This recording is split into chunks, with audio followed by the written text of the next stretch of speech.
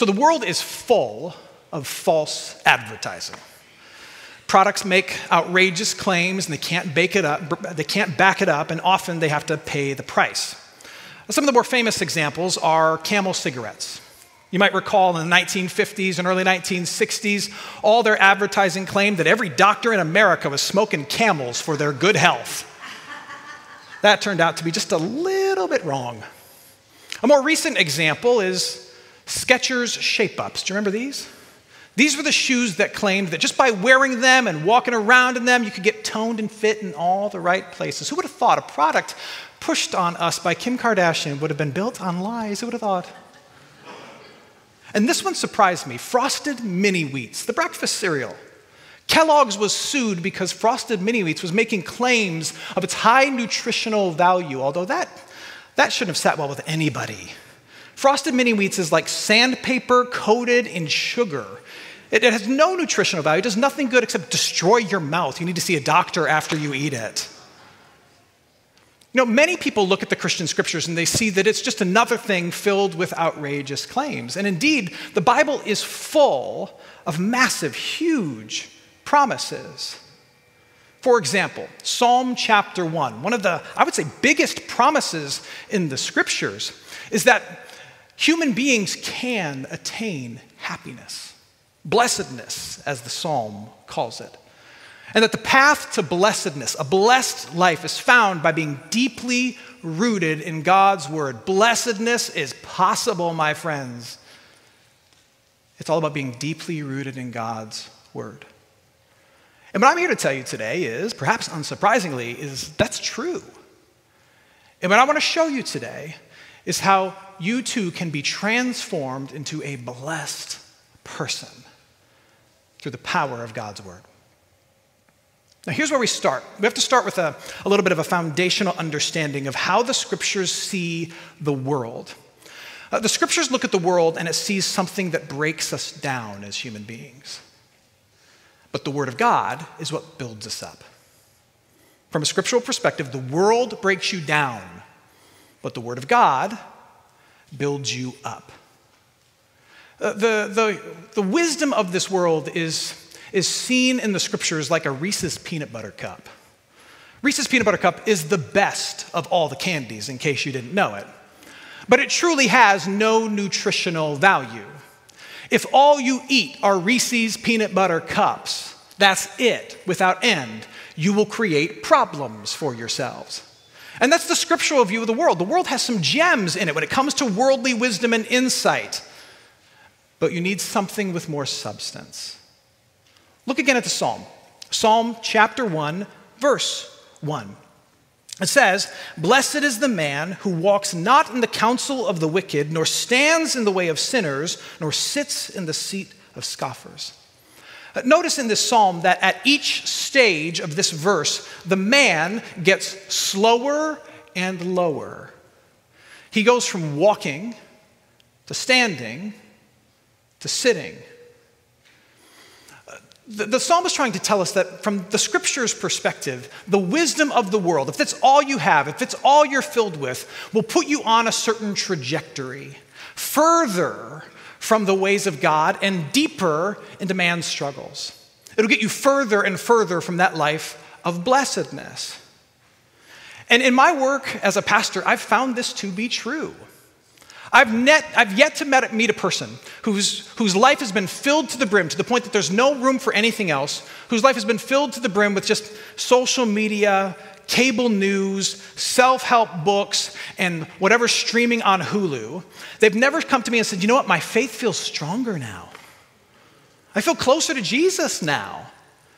No, if all you have is the wisdom and the entertainment of this world, if that's it, people tend to come to me and say, that's all I'm filled with, my faith feels weak.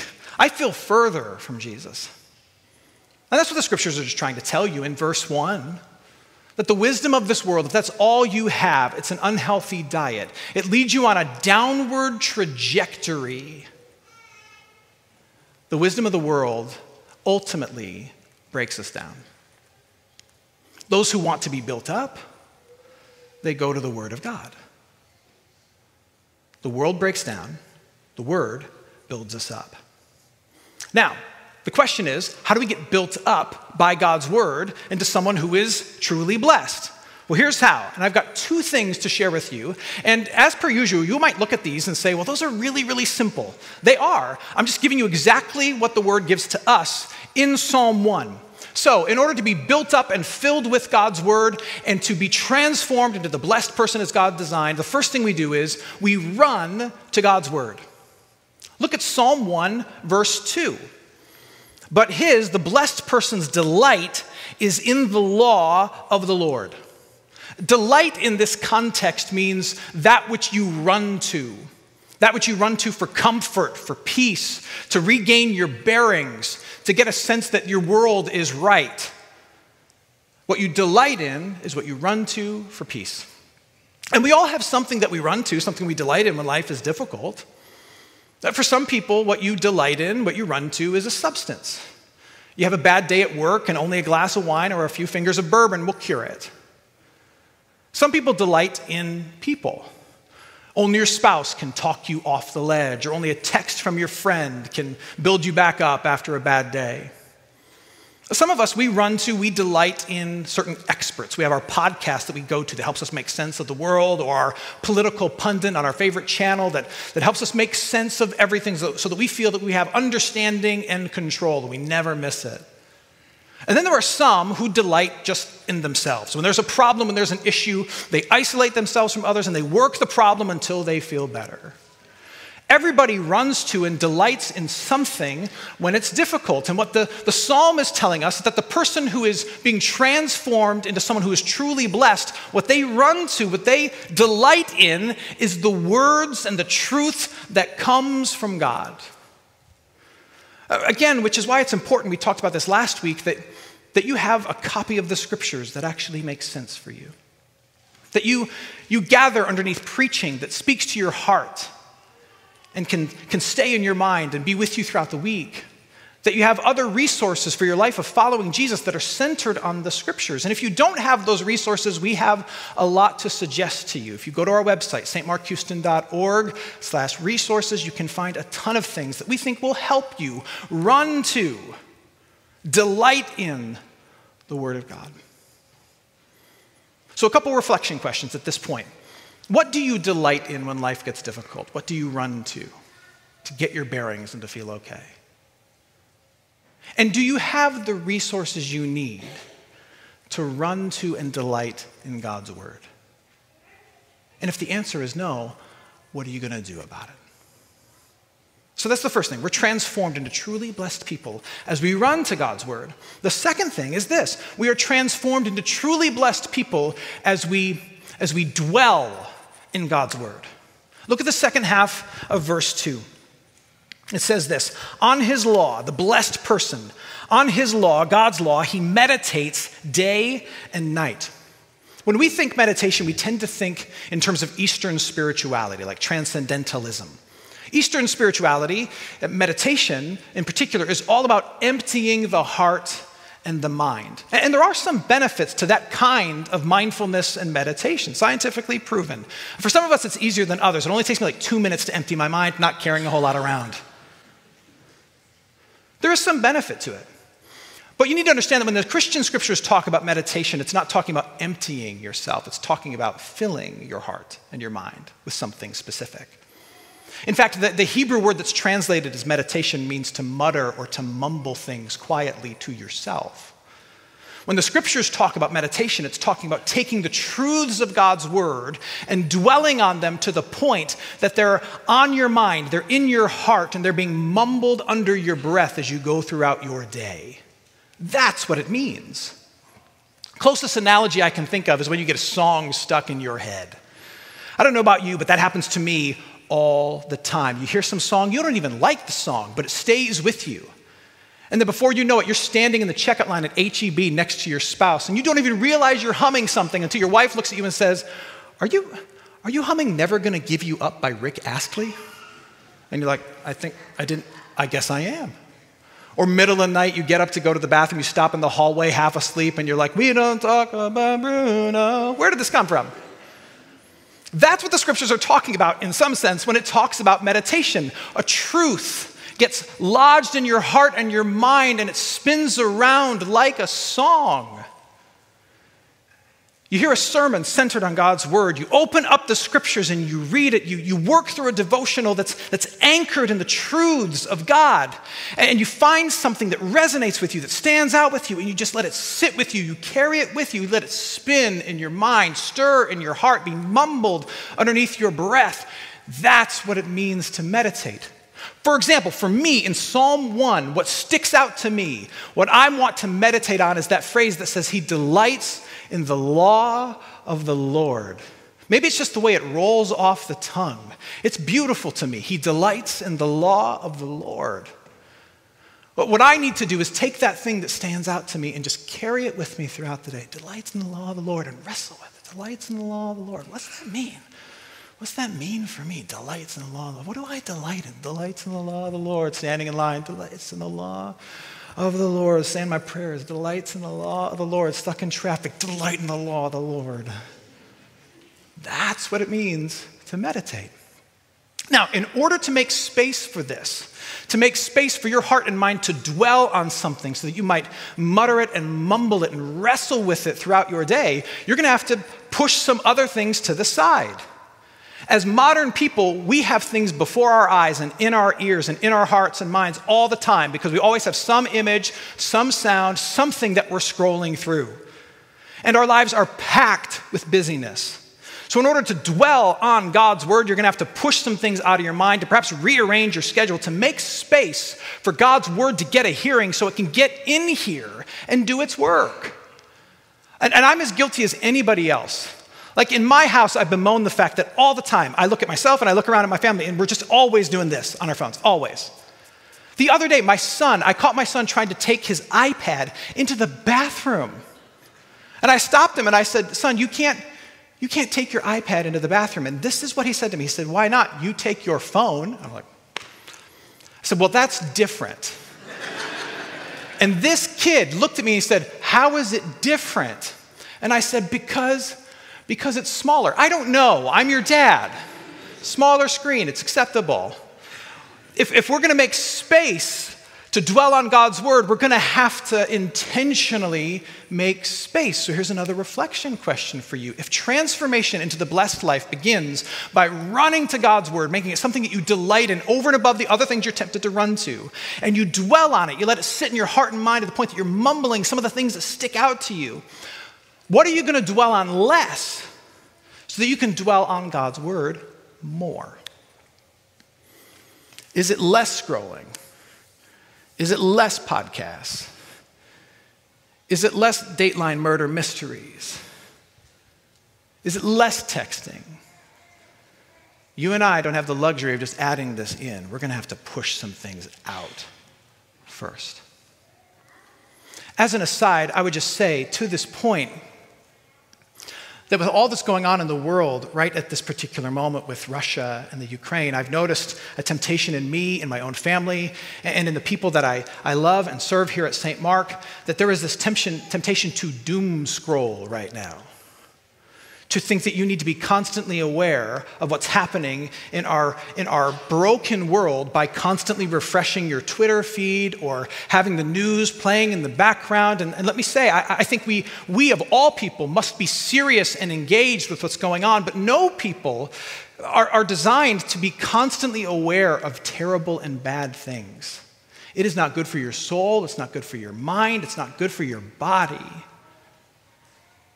Be mindful of how much we take in of all that's going on. Be serious, be engaged, be prayerful, but make space to delight in and dwell on something bigger and better and more beautiful and more powerful. We run to God's word and we dwell on God's word. Now, the next question is this. Let's say I'm running to it. Let's say I'm dwelling on it. Once I've got it in my heart and mind and I'm chewing on the truths of God's word, what do I actually do with it? Well, I think you do two things.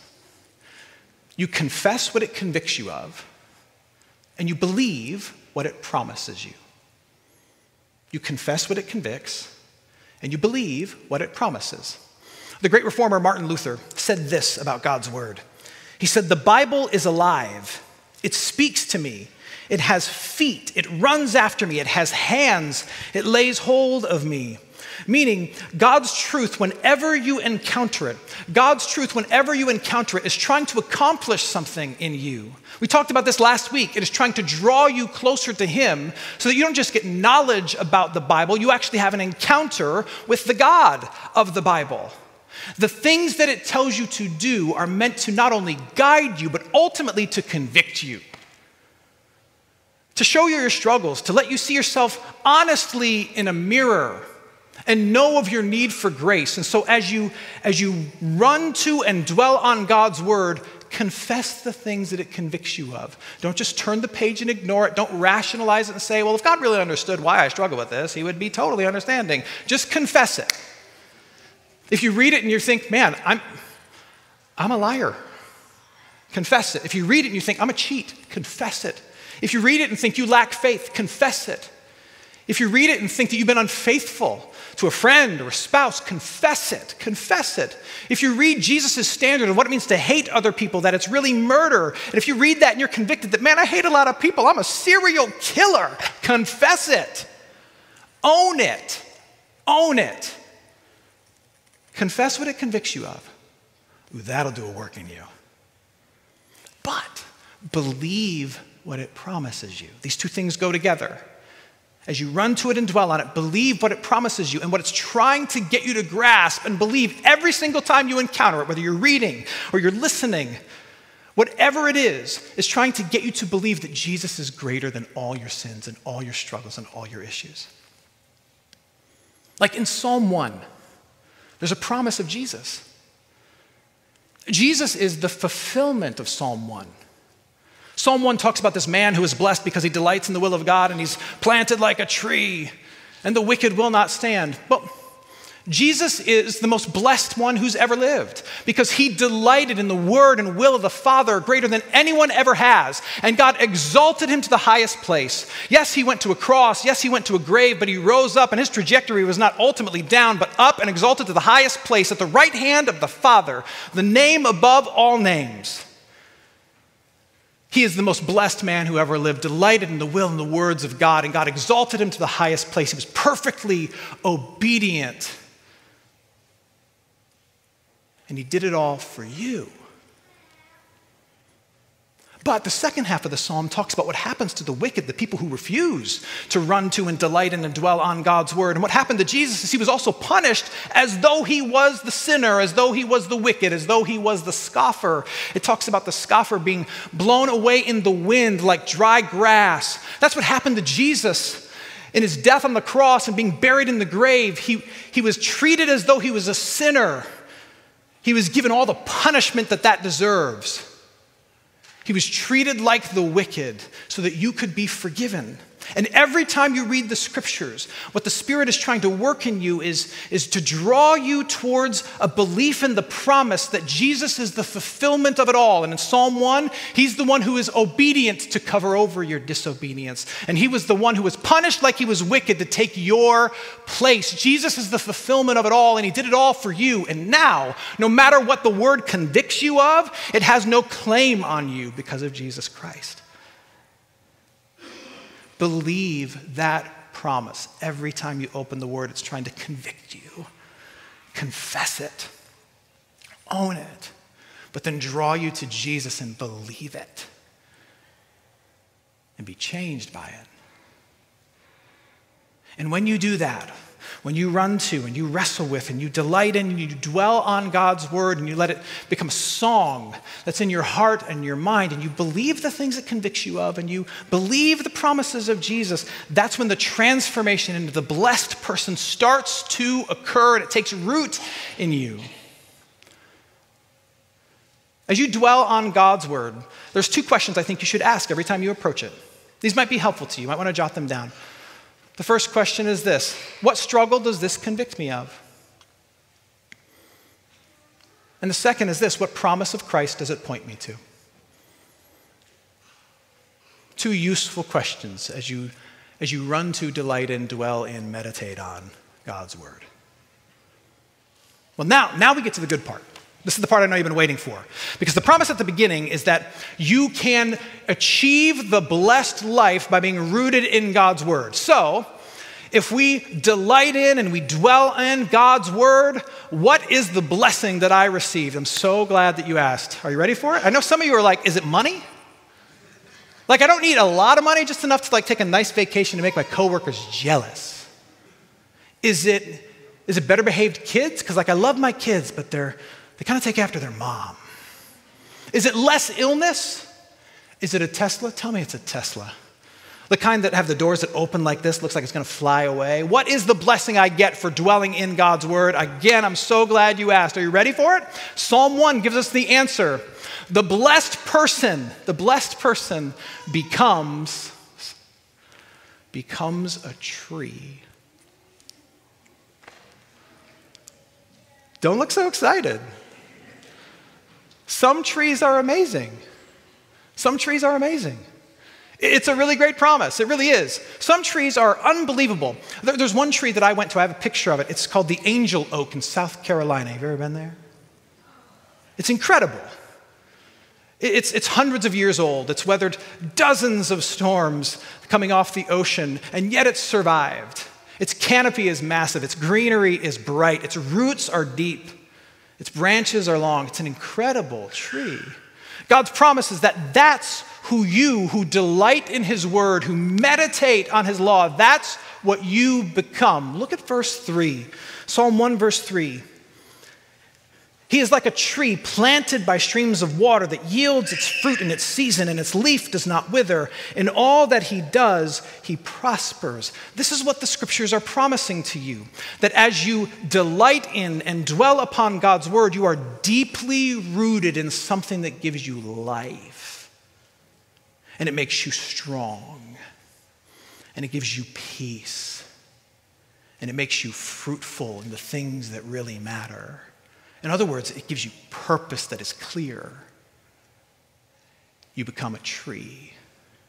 You can weather the storms around you and stay standing, growing towards the sun and being fruitful in your own season. Deeply rooted, able to withstand a storm, full of peace, life, strength, and purpose.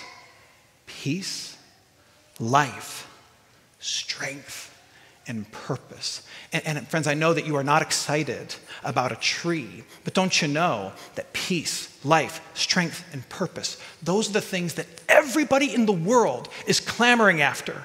They may not be able to articulate it, but that's what everybody wants. They want a sense of peace. They want to be filled with life. Nobody wants to die. They want strength in the face of life's difficulties. And they want to know that their life has meaning and purpose, that there's a point to this whole thing. And you have that. You have that, who are deeply rooted in the Word of God. That's what you get. And that is the blessed life. It is. You know, the world is full of wild claims. Well, one of the funniest ones that I found was that in 2014, Red Bull, the energy drink maker, they were sued for false advertising because of their famous slogan. You probably know it. Red Bull gives you wings, or a headache if you drink too much of it. Red Bull gives you wings. Someone sued them, and this was their statement. This was in their lawsuit. They said, after 10 years of drinking your product, I have not developed wings, nor have I grown in my physical and mental capabilities. Red Bull settled out of court for $13 million. The world is crazy. The world is full of wild claims, and the Bible is full of some big claims too, but it just so happens that the ones in the scriptures are true. You can become a person who's rooted in blessedness and a blessed person yourself. Earlier this week, I saw an image, a video rather, of a family that to me looks a lot like the tree that's described in Psalm 1. It was a Ukrainian family gathered around a table, a Christian home, gathered around their table as bombs dropped outside of their apartment complex. to sing a hymn of praise and trust in Jesus Christ. If you missed it, it was beautiful. Take a look at just a snippet of it right here.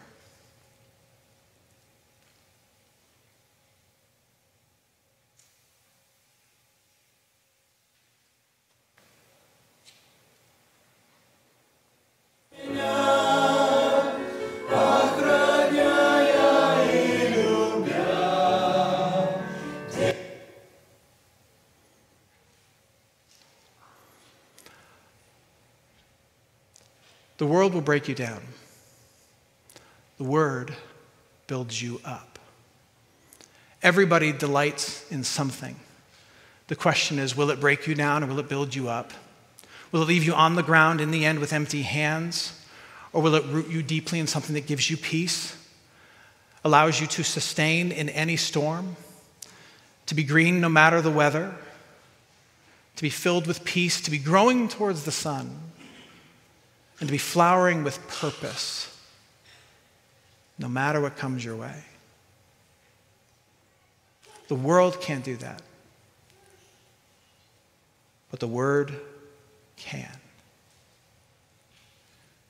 It's a crazy promise, but it just so happens to be true.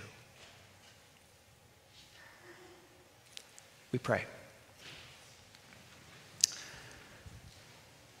Heavenly Father, we thank you that you give us your word, that you do not leave us in this life to simply believe, but you give us words to hold on to and to be changed by. Create in us a desire to delight in something other than the wisdom and the frivolous things of this world. Give us a desire to make space in our heart and mind to dwell on, to meditate on the truths of your scriptures. As we read it, as we listen to it, as we study it in some way, shape, or form, may something of your truth stand out to us and may it be on our lips and in our minds, stirring in us deeply. Help us to confess what it convicts and to believe what it promises us about Jesus, and in the process to be transformed into this blessed person who is full of peace, who is strong in the storms, who bears fruit and knows its purpose. Help us to be that person, to be those people, Lord. We ask this in Jesus' name. Amen.